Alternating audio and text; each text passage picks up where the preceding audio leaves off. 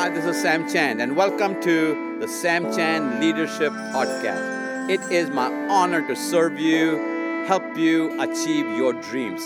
Let's do this together. A little bit of what I want to talk about tonight. Let me just probably put it out what I do want to talk about. I want to talk about our thoughts, how we think, our thoughts. I'm an immigrant. I came to the United States of America in 1973 from India. Things were different there. It was a different America. It was not a better America. It was just a different America. And I want you to know that America has been very, very good to me. And I have zero qualms with where I am. But when I came to America, one of the things I had to wrestle with was how I was thinking. My thought patterns needed to be upgraded because I was going through a tough time in my life. Unemployment was high in 1974. People didn't have jobs. Everything was difficult. So for a foreigner to work in America, you have to go to what used to be known as Immigration and Naturalization Services, now known as Homeland Security. And I went there to apply for a work permit, and I was denied a work permit, and rightfully so, because Americans were out of jobs and they were not going to give a foreigner, an immigrant, a job from somebody else. So in those days, I ended up, I needed to eat. I had no source of income. I could not work legally. So I would get my food from dumpsters behind grocery stores. I worked as a breakfast cook, dishwasher, janitor, and all those kind of things that were going on in my life. But in India, I came from a upper middle class family. The first time I went hungry in my life was not in India. The first time I went hungry in my life was right here in the United States of America. Didn't have any money to buy clothes, didn't have any money to just buy toothpaste. Friends of mine helped me greatly in different ways, and maybe I'll talk about that some other time. But what I had to wrestle with was my brain, my mind, how I was thinking. And I start thinking about what will keep me from my destiny, what will keep me from my destiny. And so I want to give you 7 words to write down. If you're driving, don't do that. If you are stationary, this might be a good time to do that. 7 steps to your destiny. 7, and then I'm going to talk about step number 1, the rest of my time with you. 7 steps to your destiny, and here are the 7 steps. You ready? Here we go. And I'll repeat it 3 times so you get it. Number 1 is your thoughts, THOUGHTS, your thoughts, how you think.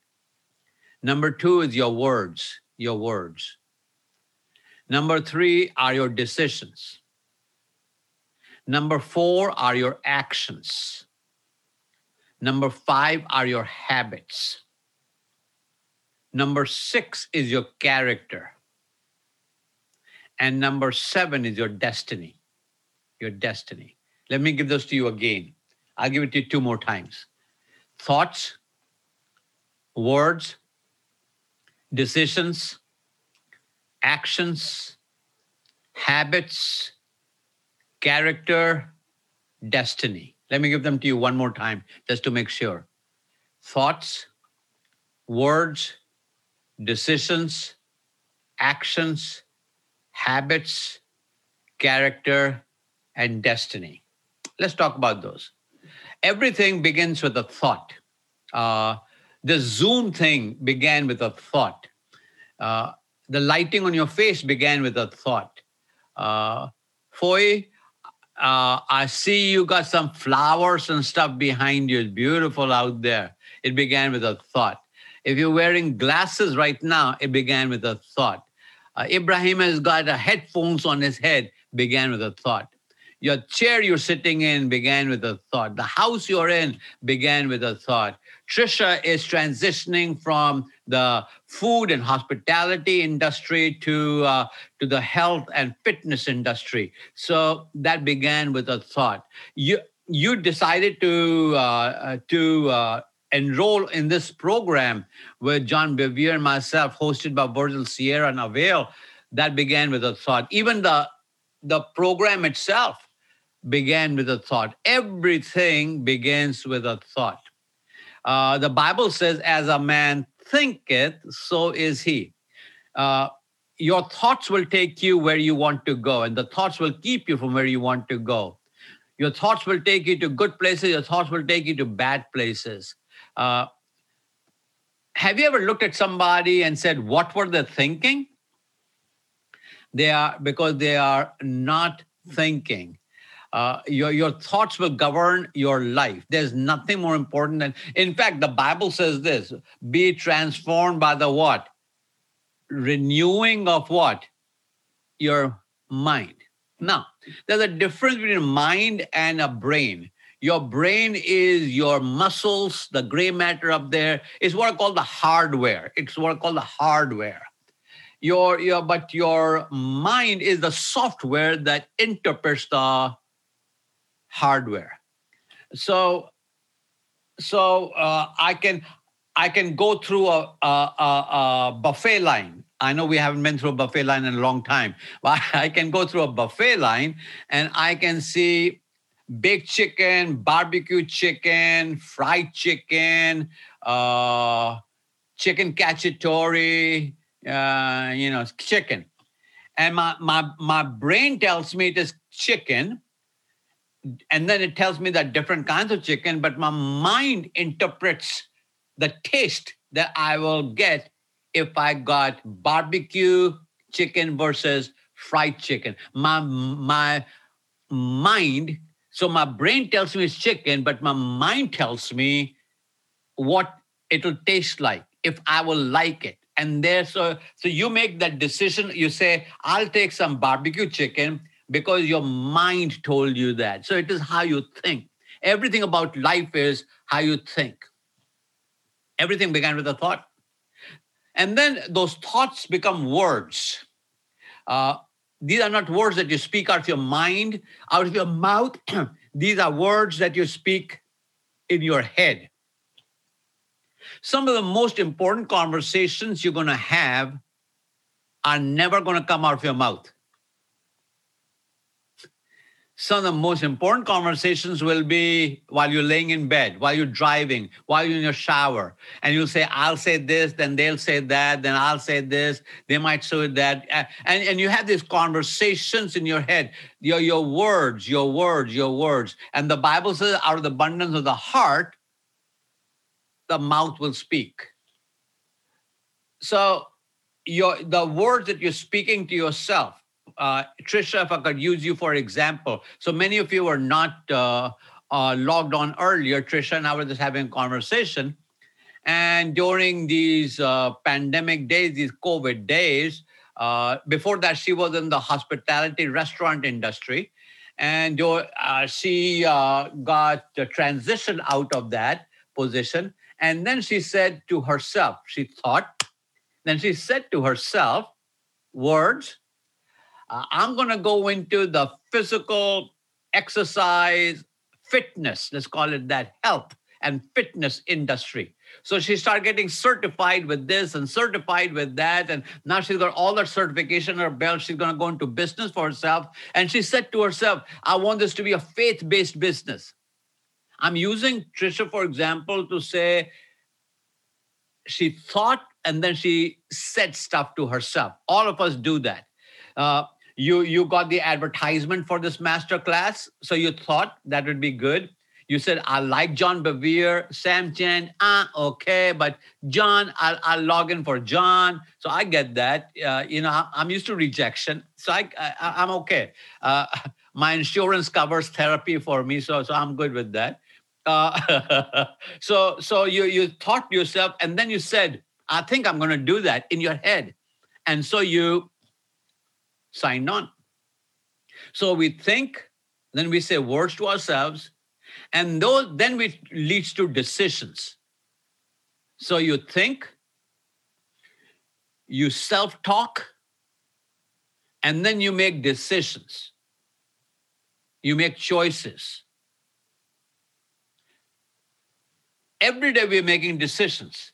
Some are more consequential than others. What you wear is a decision. Your haircut is a decision. What you eat is a decision. Where you live is a decision. Who you marry is a decision. Who you leave is a decision. Everything then becomes a decision, but it starts with your thoughts, your words, your decisions. And then your decisions lead to your actions. So once you decided that you were going to be part of this master class with John Bevere, Sam Chen, led by Virgil Sierra, once you made that decision, then you took an action.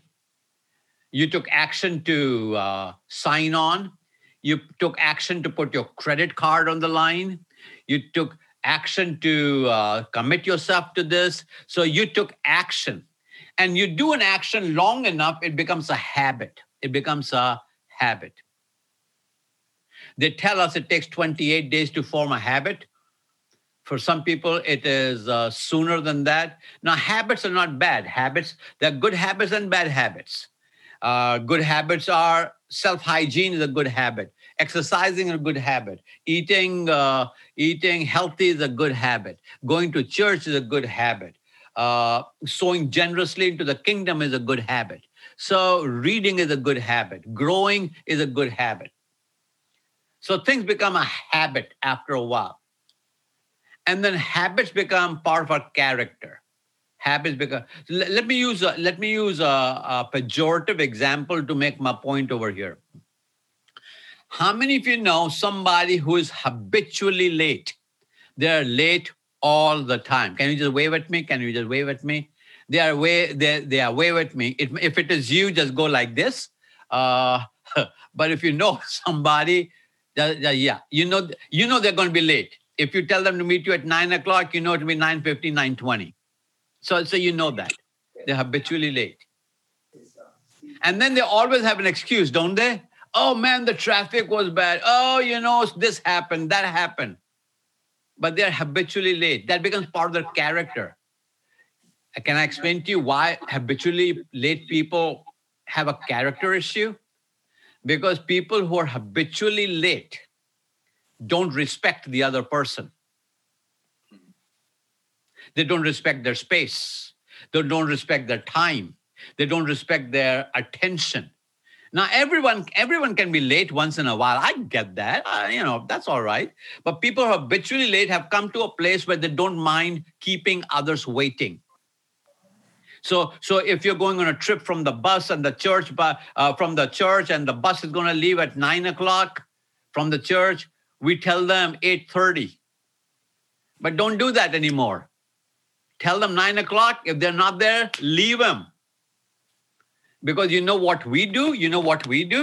We keep feeding the monster, keep feeding the monster, keep feeding the monster. And we adjust our lifestyle to accommodate their lack of respect. It becomes a character issue. And finally, your character will walk you into your destiny. Your character will walk you into your destiny. So those are the 7 words that will lead you into your destiny. Let me give those to you again. Your words, your thoughts, your words, your decisions, your actions, your habits, your character, your destiny. Let me back up and say one thing. How many of you have had some people come to you asking for help, asking for counsel, asking for coaching, and you give them the best help you have, you give them the best counsel you have, you give them the best advice you have. And 2 weeks later, they come back and ask the same question, right? And you say, I just told you 2 weeks ago what to do. And they keep coming back, they keep coming back. And you keep telling them the same thing again and again. Because their question is, what should I do? What should I do? Looking at those 7 words, that is step number 4. That is the action step. What should I do is question number 4, action. So if they ask you, what should I do? And you tell them this is what you need to do, you're asking, if you can imagine step ladder, if you can imagine a step ladder, you're asking them to step from 0 to the 4th step. And they cannot do that. Because they're asking, what should I do? And we should be thinking, we should be saying to ourselves, what are they thinking? Because the thoughts lead to words, lead to decisions, lead to actions. But I want to circle back around to the first word, thoughts. And I'm going to give you 7 questions that Sam Chand has struggled with. 7 questions. And the 7th question is the one that really I struggle with every day. But let me give you the 7 questions. Question number 1, who am I? Who am I? The question of security. Who am I? It answers the question of security. It's not what I do. It is not what I live, where I live. It is not what I drive. It's not what I wear. It is who am I? At my core, who am I? Who am I? Unless you answer that question, you will live an insecure life. I have found that leaders, if they're not careful, the higher they go, the more insecure they become. I have seen large church pastors, large corporation CEOs become more and more and more insecure as they rise. Because as you rise in business, as you rise in church, as you rise in ministry, as you rise in entrepreneurship, you're going to have more people at a higher level around you. And it is so easy to get insecure around people. I can tell you that's a challenge in my life. Who am I? I get to, in my life, be around some amazing leaders. I get to be around wonderful, wonderful leaders in ministry and marketplace, sacred and secular. What's that salad we get, Adrian? I like to get market chicken salad. You like the Southwest? Southwest salad. And one of the things that I have discovered is how insecure I can be if I'm not careful. So when I'm around people, for example, who can quote a lot of scriptures, John Bevere, for example, he knows the Bible. He knows the Bible better than I do. I know that. He's a scholar. I'm not a biblical scholar. I know that. So the propensity within me is to allow my insecurities to say, I'm going to throw in a little bit more Bible. Not for the right reasons, but because my insecurities rise there. And insecurities will destroy your leadership probably more than anything else, because you never become you. Who are you? Why are you trying to be a copy when God placed you as an original? Why are you trying to be an echo when you should be the voice? Just be who you are. Who you are. Because God does not come and make you over. He just takes over your life to better the kingdom. So, who am I? Question number 1. Question number 2. What is my address? What is my address? And that is answer the question of location. The question of location. Where am I serving? Where am I serving? What's my address? One of the things that is challenging in leadership is we are here, but we're always wanting to be there. And there's nothing wrong with that. But sooner or later, you got to say, God, you brought me here. This is my address. At least for right now, this is what I'm going to find myself doing. Because if you are here, but looking over there, you'll never be able to be fruitful where you are. A tree cannot be replanted all the time and still be fruitful. for a tree to be fruitful, it has to be planted. It has to have longevity. It has to have sustenance. You've got to give it time. You cannot be running from place to place to place to place. So, from time to time, I talk to pastors who say things like, I'm in a little town right now, but if I was in a bigger town, I could do this, this, this. And I don't blame them for saying that. But that simply says to me that they are not 100% engaged where they are at. And when you're not 100% engaged, you will never rise to the level that God wants you to be. So what is my address? Has God placed me here? Is this my place of service? When I was pastoring up in Michigan back in 1980, 81, and so on and so forth, I remember I had a pastor friend. He's gone on to be with Jesus now. His name was Pastor Edgar Kent. Pastor Edgar Kent. Pastor Edgar Kent was pastoring a church in the middle of town, Hartford, Michigan. And the name of the church was Gospel Lighthouse. Gospel Lighthouse.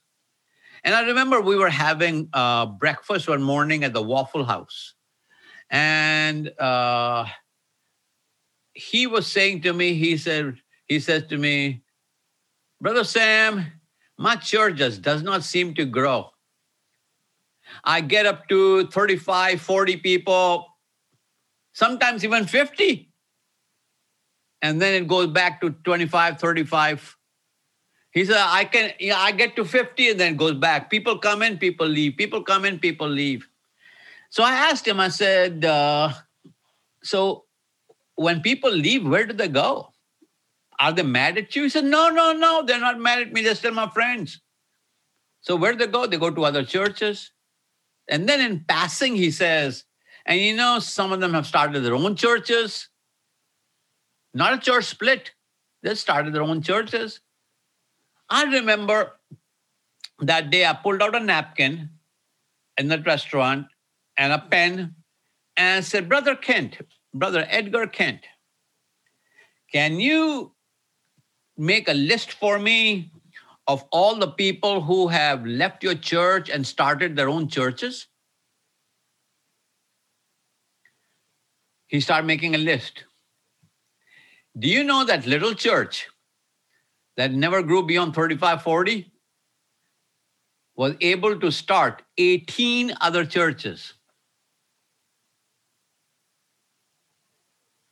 Think about that for a minute. How many churches do we know that have started? I'm not talking about church splits. I'm talking about people actually friendly leave because there's a call in their life and plant a church from scratch. 18 churches out of that little Gospel Lighthouse in Hartford, Michigan. That was because Pastor Edgar Kent realized his address, his location, and did not allow the numbers to dictate effectiveness. Please, I want to say that again for you. Numbers are not an indicator of effectiveness. Numbers are not an indicator of impact. Question number 3. What time is it? What time is it? And that answers the question of maturity. What time is it? The question of maturity. I think the question in all of our life is, what should be happening at this stage in our life? Where should we be right now? I've been saved all these years. Where should I be?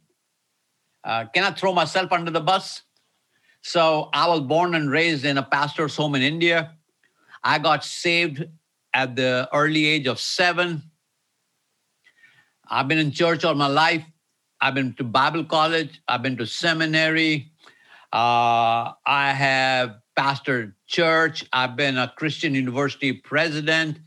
I'm a father. I'm a grandfather. Tomorrow is my 42nd wedding anniversary. So I've been married for 42 years to the same woman.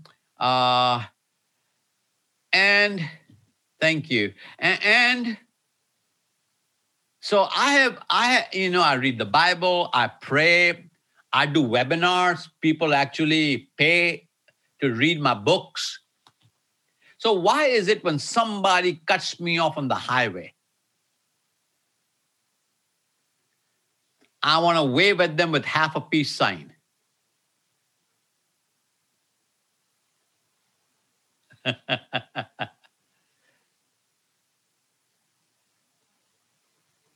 And that's my question. What time is it? What should be happening in my life? In a few months, I'll be 69. Should I not be beyond that? Should I not be above that? Should I not be more mature? Why do I go off on stuff? Why do I have this argument? Why do I have this bad thought? Why is that stuff still floating in my head? That's a question up here. What time is it? What should be happening in my life right now? I know this about my life. I don't know about yours. I know this about my life. I should be further down the road than I am right now. I know that about my life. I'm late. I know that.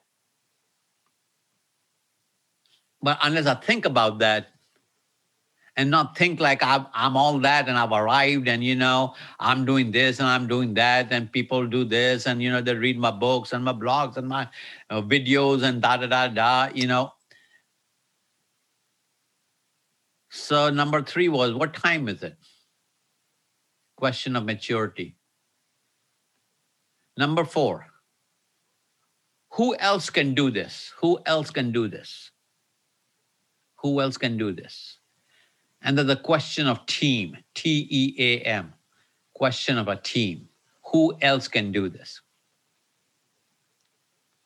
Who else can do this? I wrote a book many years ago called Who's Holding Your Ladder?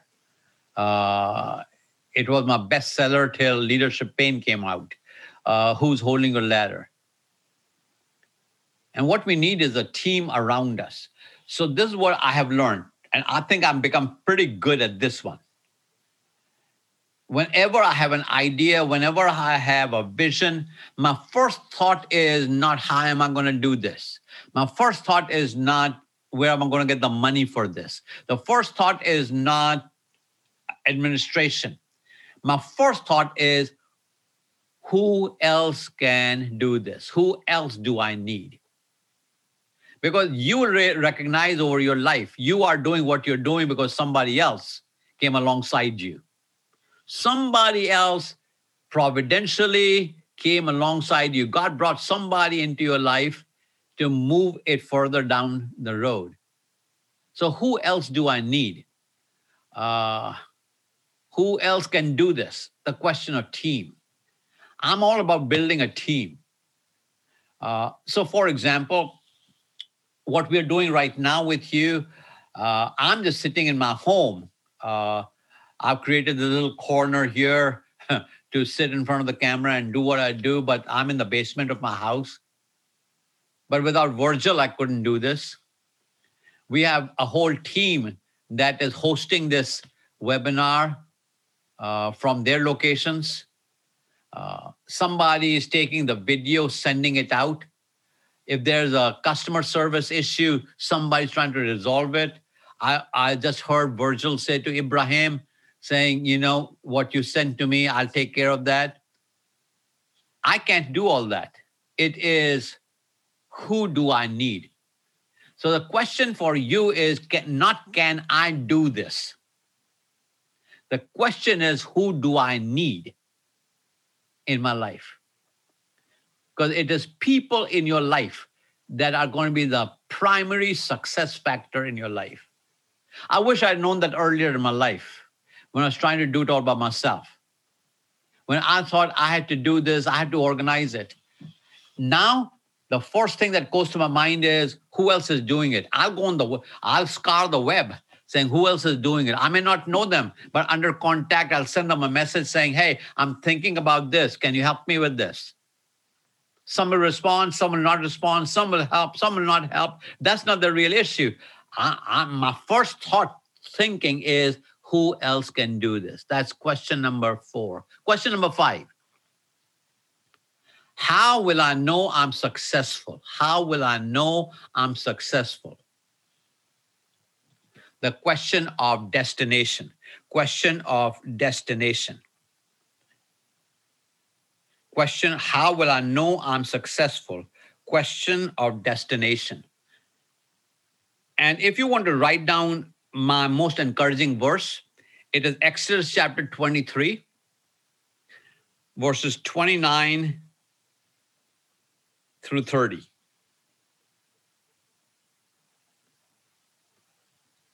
This is my, for me as a leader, as an entrepreneur, as a businessman, it is my most encouraging verse. When I get discouraged, this is my most encouraging verse. Exodus chapter 23, verse 29 and 30. This is God speaking to Moses. He says, I will not drive them out from before thee in 1 year, lest the land becomes desolate and the beasts of the field multiply against thee. Here comes the encouraging part, verse 30.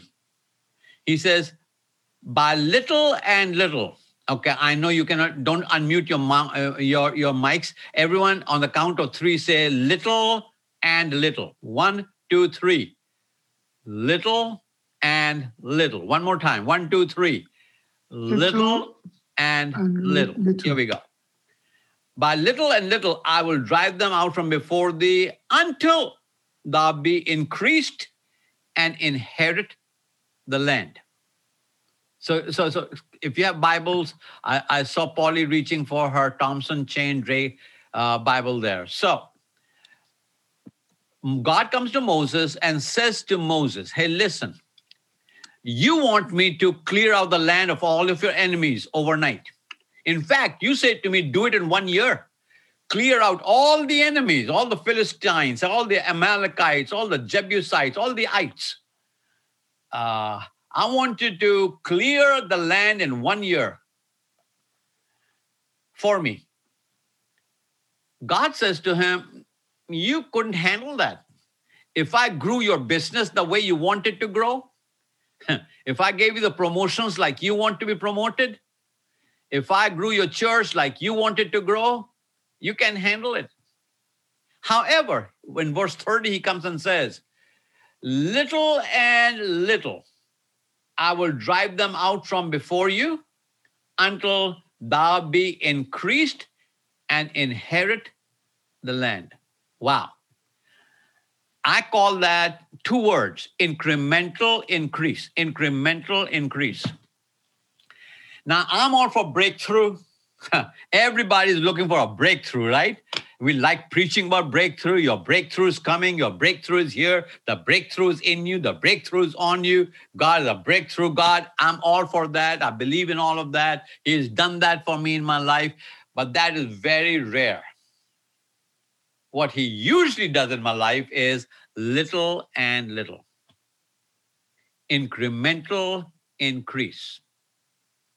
Little and little. So how will I know I'm successful? The question of destination. As long as you have your destination and you're moving there, is little and little. So let's just say, so let me use Ibrahim for an example. Let's just say he's coming from Boston. He's driving from Boston to Atlanta. He's Boston to Atlanta. Let's just say he is going through Norfolk, Virginia. He's still on I-95. Has he reached his destination? No. But is he closer to his destination? Yes. And I think sometimes we are waiting to reach our destination rather than our journey toward that destination. Because he's already said how he's going to give us the land, little and little. So every morning I wake up and say, Lord, thank you for that incremental increase. If you want to do a breakthrough, I'm all open for that. But I'm just looking for little and little. Once I come to the conclusion, I'm not disappointed myself. I'm not saying I'm not there yet. I'm simply saying I'm on my way there, because that's a different way of looking at it. I'm talking about how we think. Question number 6. How will I deal with conflict? How will I deal with conflict? You have conflict. I have conflict. All God's children have conflict. You know, the Bible says, wherever 2 or 3 are gathered in my name, there am I in their midst. I don't think that's true all the time. I've been to churches where there were hundreds of people and God wasn't there. But I do know this. You put 2, 3 Christians together, there will be conflict. I got to tell you the story. So there's this man who is shipwrecked. He's shipwrecked. He's marooned on an island. He's shipwrecked. He's there for 3 years. After 3 years, this boat finally comes by to pick him up, to rescue him. And the boat comes over there. He's all excited to get on the boat, to be rescued. And there's nobody else on this island. He's all there by himself. Not a lizard on the island, not a squirrel on the island, not a bird on the island. He is there by himself. Not another human being on the island. He's there by himself. So he says to the people on the boat, let's go. He says, no, before we go, take us for a tour of this island. We've never been here before. He said, there's nobody there. They said, well, give us a walkthrough. So he starts walking there, and they see a hut. They said to this man, what is this? He said, well, I needed to come out of the rain, and I needed shelter. So I built me a hut. This is where I live. They walked down the pathway, and they saw another hut. They said, what is this? He said, oh, this is my church. I built me a church so I could leave my house and go to church. That's really good. That's really good. They walked on the path a little bit further, and there was another hut. And they said to him, and what is this hut? He said, well, that's the church I used to go to. Man on an island, all by himself. There shall be conflict.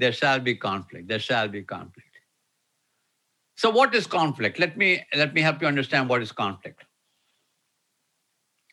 If this is expectation and this is reality, expectation, reality.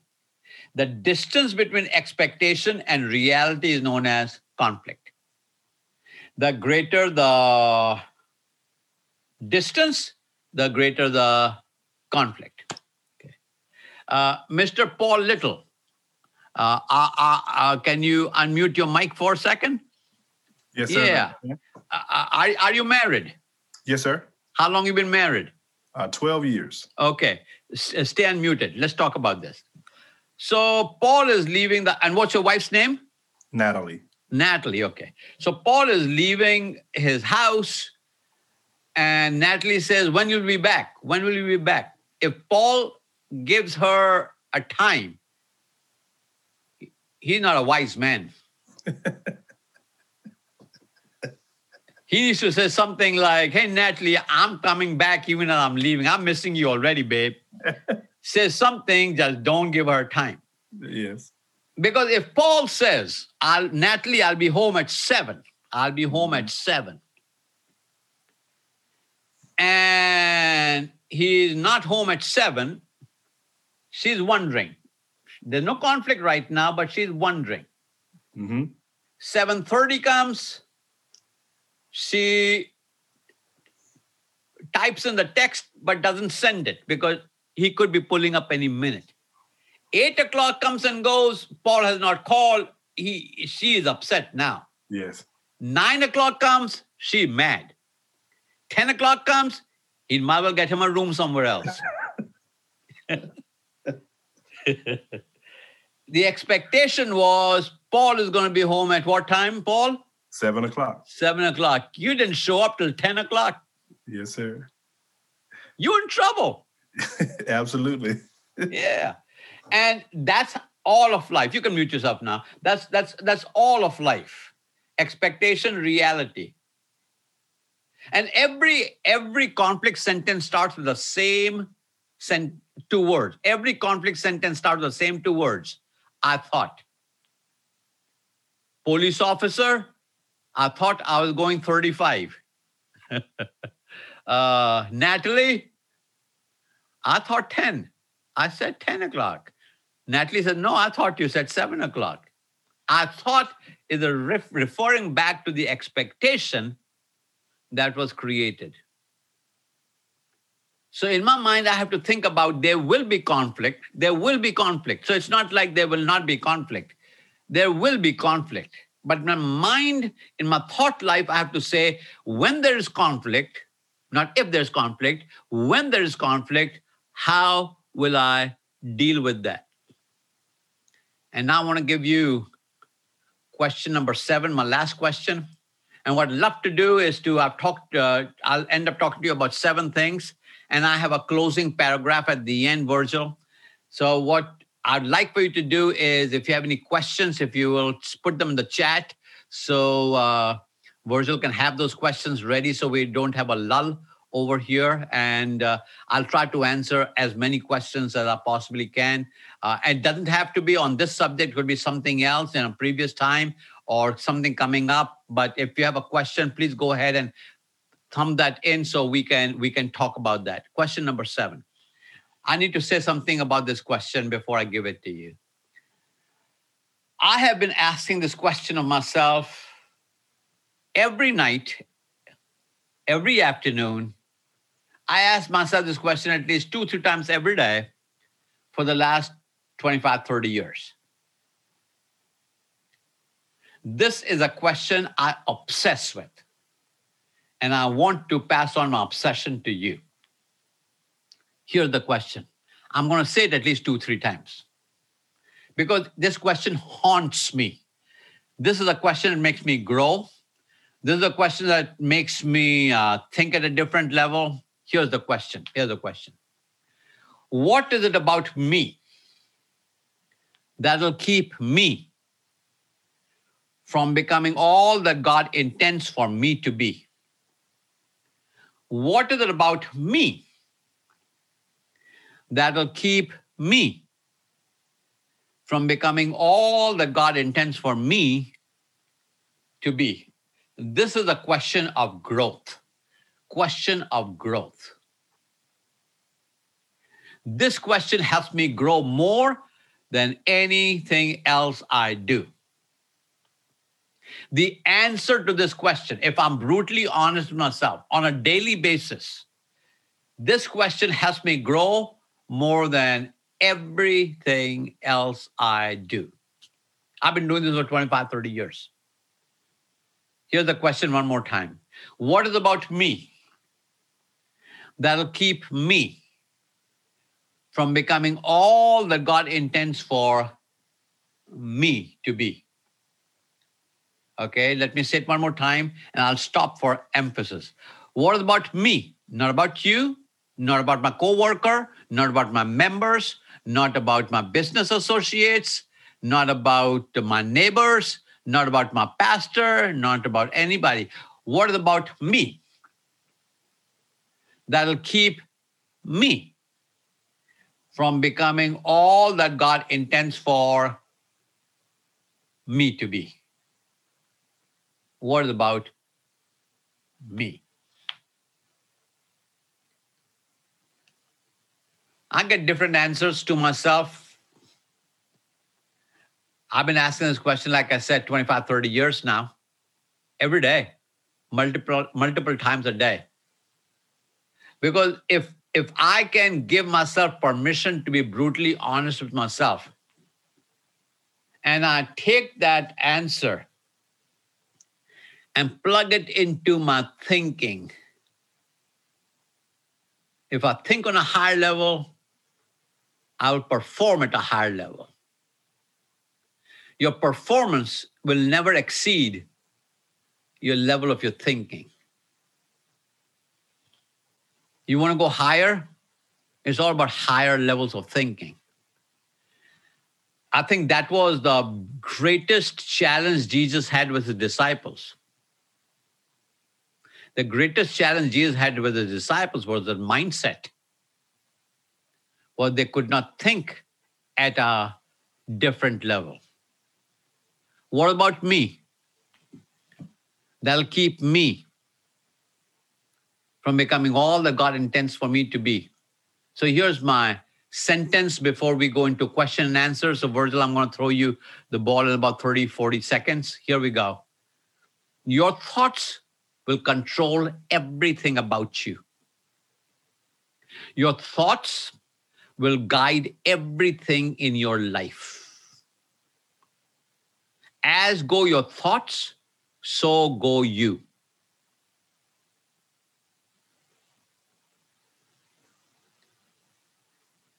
Some people have what are called stinking thinking.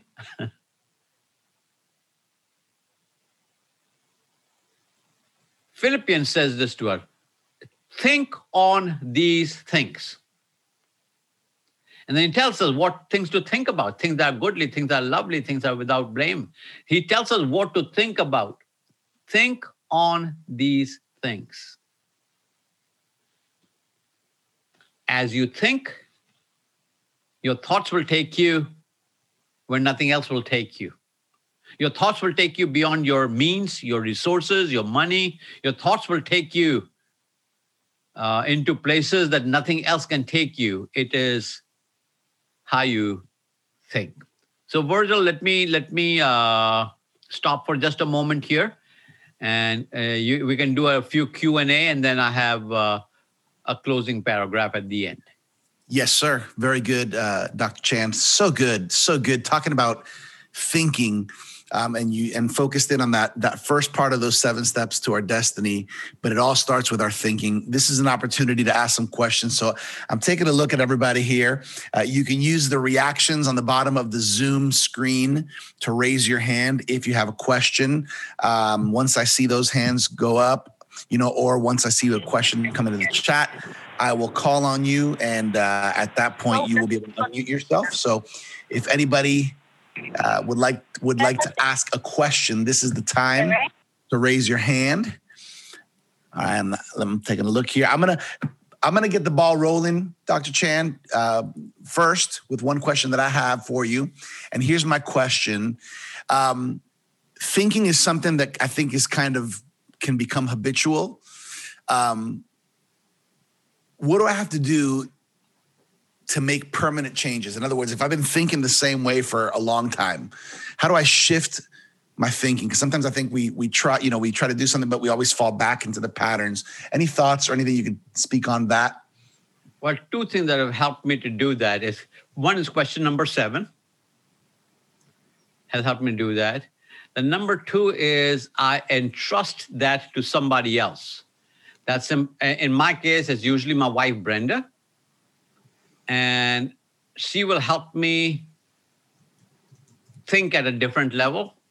So I will say to her things like, I'm stuck in this thinking, or this thinking is not getting the results that we're looking for. And what Brenda will do is, because she's the closest to me and spends the most time with me, and I'm most exposed to her, I'm most vulnerable to her, when I give her permission to speak like that into my life. But we all know that real changes can start on the inside, but you need somebody on the outside to help you affirm and confirm that. But your question is a really, really good question, because we all put our lives on autopilot, and we keep thinking the way we've always thought. And I know people who are 87 years of age who are thinking fresh, and I know some 27-year-olds who are thinking primitive. And it all has to do with the people that you have around you that allow you to upgrade your thinking. And I think that's the question we have to keep asking ourselves. How do I upgrade my thinking? How do I go from 1.0 to 2.0 to 2.0 to 3.0? How do I think at a different level? So the leaders that I work with, especially the ones that I consult with, lead pastors and CEOs and executive directors at that level, my biggest work with them is not in what they do, but in how they think. Because how you think will take you where you're going. Very good. Thank you, Dr. Chan. Good stuff. Paul, why don't you unmute yourself and ask your question to Dr. Chan? Thank you, Virgil. Great stuff, Dr. Chan, as always. What would you recommend in terms of us using our preaching, for those of us who are in ministry, using preaching and leadership to shape the thinking of people? What recommendations do you have for that? It has to do that, Pastor Paul. It has to do that.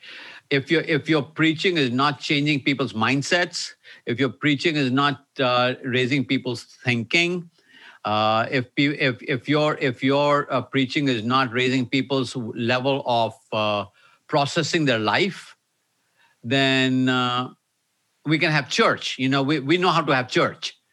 So we will do we will shout and praise and give and run and lay the dollar bill on the altar, because but the reason we don't do $20 bills is because I'm going to make 20 more trips, $1 at a time.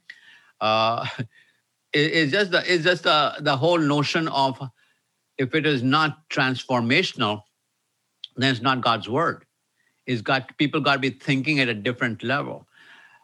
And that is why when we put people in leadership, I'm always looking for people in leadership who have the ability to think at a higher level, whom I've seen progressively think at a higher level. So I think when you're preparing a message, the number one question you have to ask yourself is, how do I want the listener to change as a result of this preaching? Because all preaching has to be transformational. All teaching has to be transformational. Now, you can teach without preaching, but you cannot preach without teaching. So it has to be, so the number one question should be in every preacher's mind, every communicator's mind. At the end of this, what is the change that people should make? What is the change that needs to happen? Now, all the way from salvation, which is a change for sure. I mean, it's turning from hell to heaven, to a change in forgiveness, to a change in stepping up in your generosity, whatever the change might be, parenting, whatever the change might be, there's got to be a change message in everything that we preach. Otherwise, we are into maintenance, not into change. Thanks. Thank you, Dr. Chan. Great question, Paul. Thank you for that. Let's go to Eric. Eric, you can unmute yourself. Dr. Chan, on your second point about what is my address, and that you have to be planted to really bear fruit, I get a two-part, one for a person, and then if you're doing counseling, if a person is feeling or sees, you see an opportunity in another city, somewhere else, kind of stirs you inside, what process should a person go through, whether that's Holy Spirit opportunity, destiny, or just opportunity of the world? And if you have somebody come to you and say, geez, I got a job offer here, or I'm thinking about moving to this company or this city and uprooting, what counsel would you give them for the process to make sure that we're staying in our destiny and not just going with opportunity? So let me start with the word opportunity. The longer you live, the more opportunities are going to come your way. And the trouble with the opportunities that come our way is that if it was if we had to choose between good and bad, that will be easy. But we have to choose between good and good till we qualify one to be better. Better to stay, better to leave. Now, in my life, I have been in different phases. I have moved a number of times, and each one of them has been a struggle for me. I have some friends who can very clearly discern God's will. For me, it has not been that clear. And I have to rely on two things. One is the big picture where God is taking me, the big picture. And the second one is counsel in my life. So I have 13 mentors in my life right now, Eric, that I speak to on different occasions in different areas of my life. And I will float this past them. And I'm not looking for answers. I'm looking for questions. Because one well-guided, powerful question can change everything.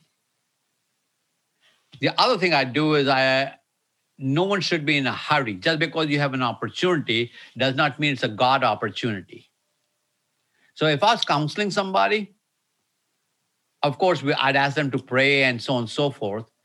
But I'd want them to also be able to look at the big picture where God is taking them, their destiny, and see how this fits into the destiny. Now, we can all lie to ourselves. We all lie to ourselves quite well. We are self-delusional. Yeah, we all do that. However, in the middle of all of that, I've got to be able to step back and say the steps of a righteous man are ordered of the Lord, but I do that with counsel. The other thing I want people to know is what are you running from? If you're running from something and you start running, you'll never stop running. Once you start running, you'll keep running. So you should not be running from people, anything that you're running from, that you're afraid of. And another thing that I want to probe in people's life is this a faith decision or is it a fear decision? Because we know fear decisions are not from God. But all that to say that I wish we had a clear pathway, a GPS that said you are here, this is where you need to go.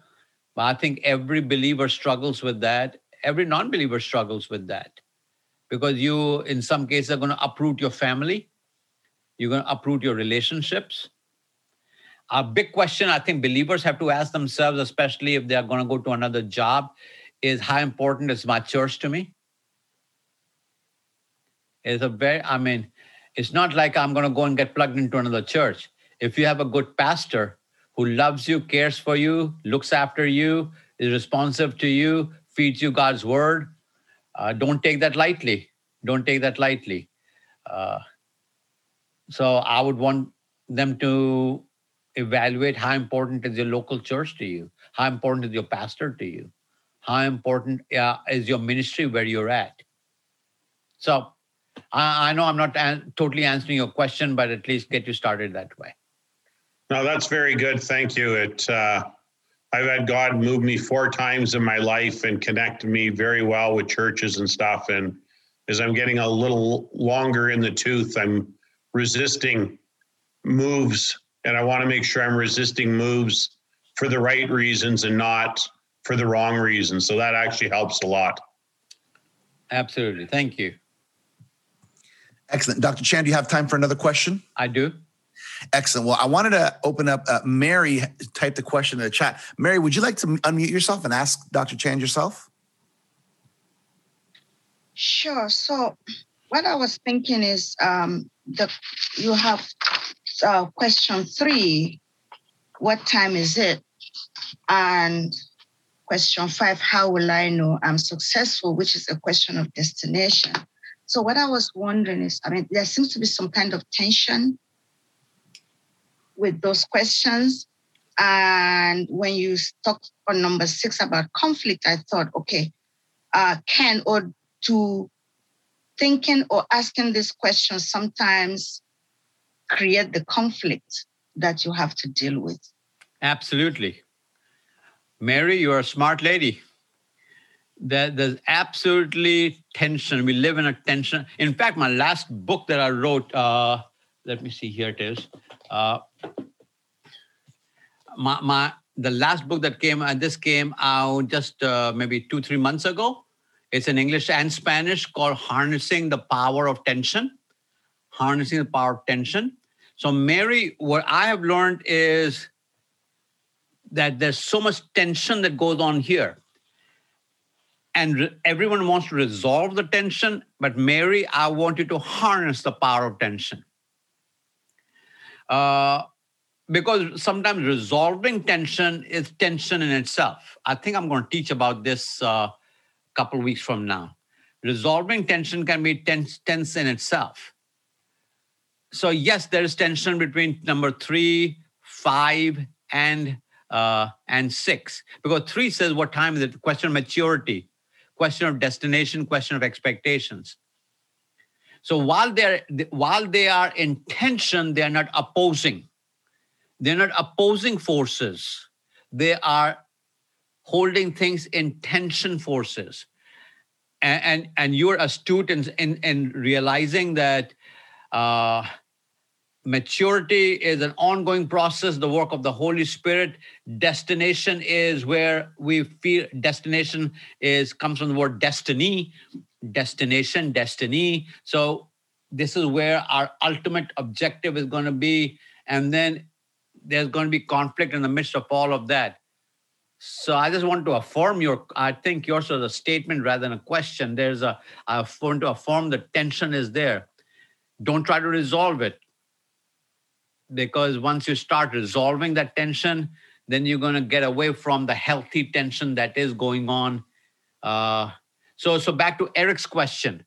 Should I stay? Should I relocate? Neither one of them is a bad question. They are both good questions, but it's the tension between the two. And I think most of us try to get rid of the tension. And I'm saying to you, it's in the tension moments of your life that you're going to grow the most. So good. So good. Dr. Chand, Foy has a question. You want to make this the last question for you? Yes, let's make this the last. And then I have a closing paragraph for 2 minutes. Foy, you can unmute yourself. Sure. So my question is, we've heard you say you spend a lot of time with a lot of leaders. Of course, I know most of us are here, aspiring leaders and leaders as well. But I'm curious to know, what is the one mistake you see leaders make more frequently than others? Wow, that's a really big question. What's the one mistake I see leaders make more than anything else? My answer is probably going to change tomorrow, but I'll give you today's answer. Today's answer is people are not taking care of their character. People are so interested in the public life, they don't take care of their private life. People are so interested in their calendar, where they're going, who they're going to see, who they're going to meet with, that they don't take care of their character. I see major personalities in the church, in politics, in business, get derailed because of character issues. All the way from embezzlement to adultery to lying to abusing people,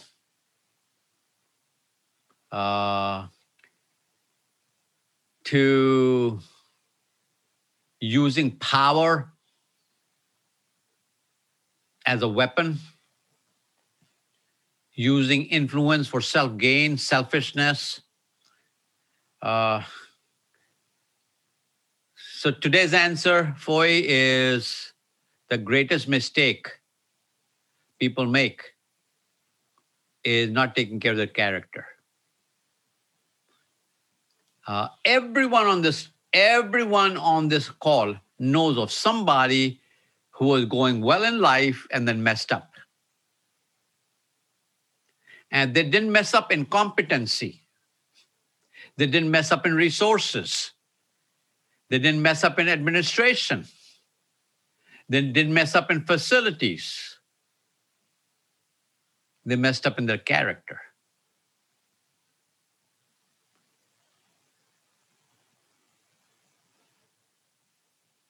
I'm an old man, Virgil, somebody else.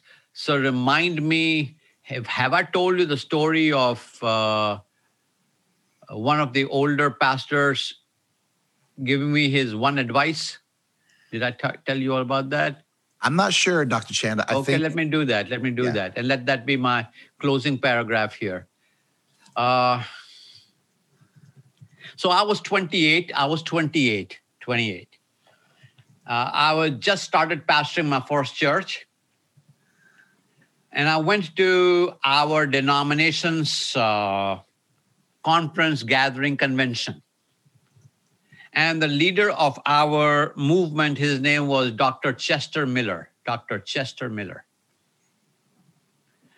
I saw him across the parking lot, and I ran up to him, 28 years old, excited, my first church. So some of you can understand what I'm talking about. I ran up to him, and I stopped him, and I said to him, Brother Miller. In those days, we call everybody brother and sister. I said, Brother Miller, you know I'm going to start pastoring a new church. He said, yes, Brother Sam, I heard about that. He was in his 70s, older man, in his 70s. I said to him, Brother Miller, if you could give me one advice, what would that be?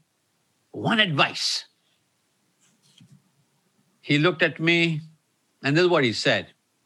He said, Brother Sam, live long, live clean. Live long, live clean. And walked away. I was so disappointed.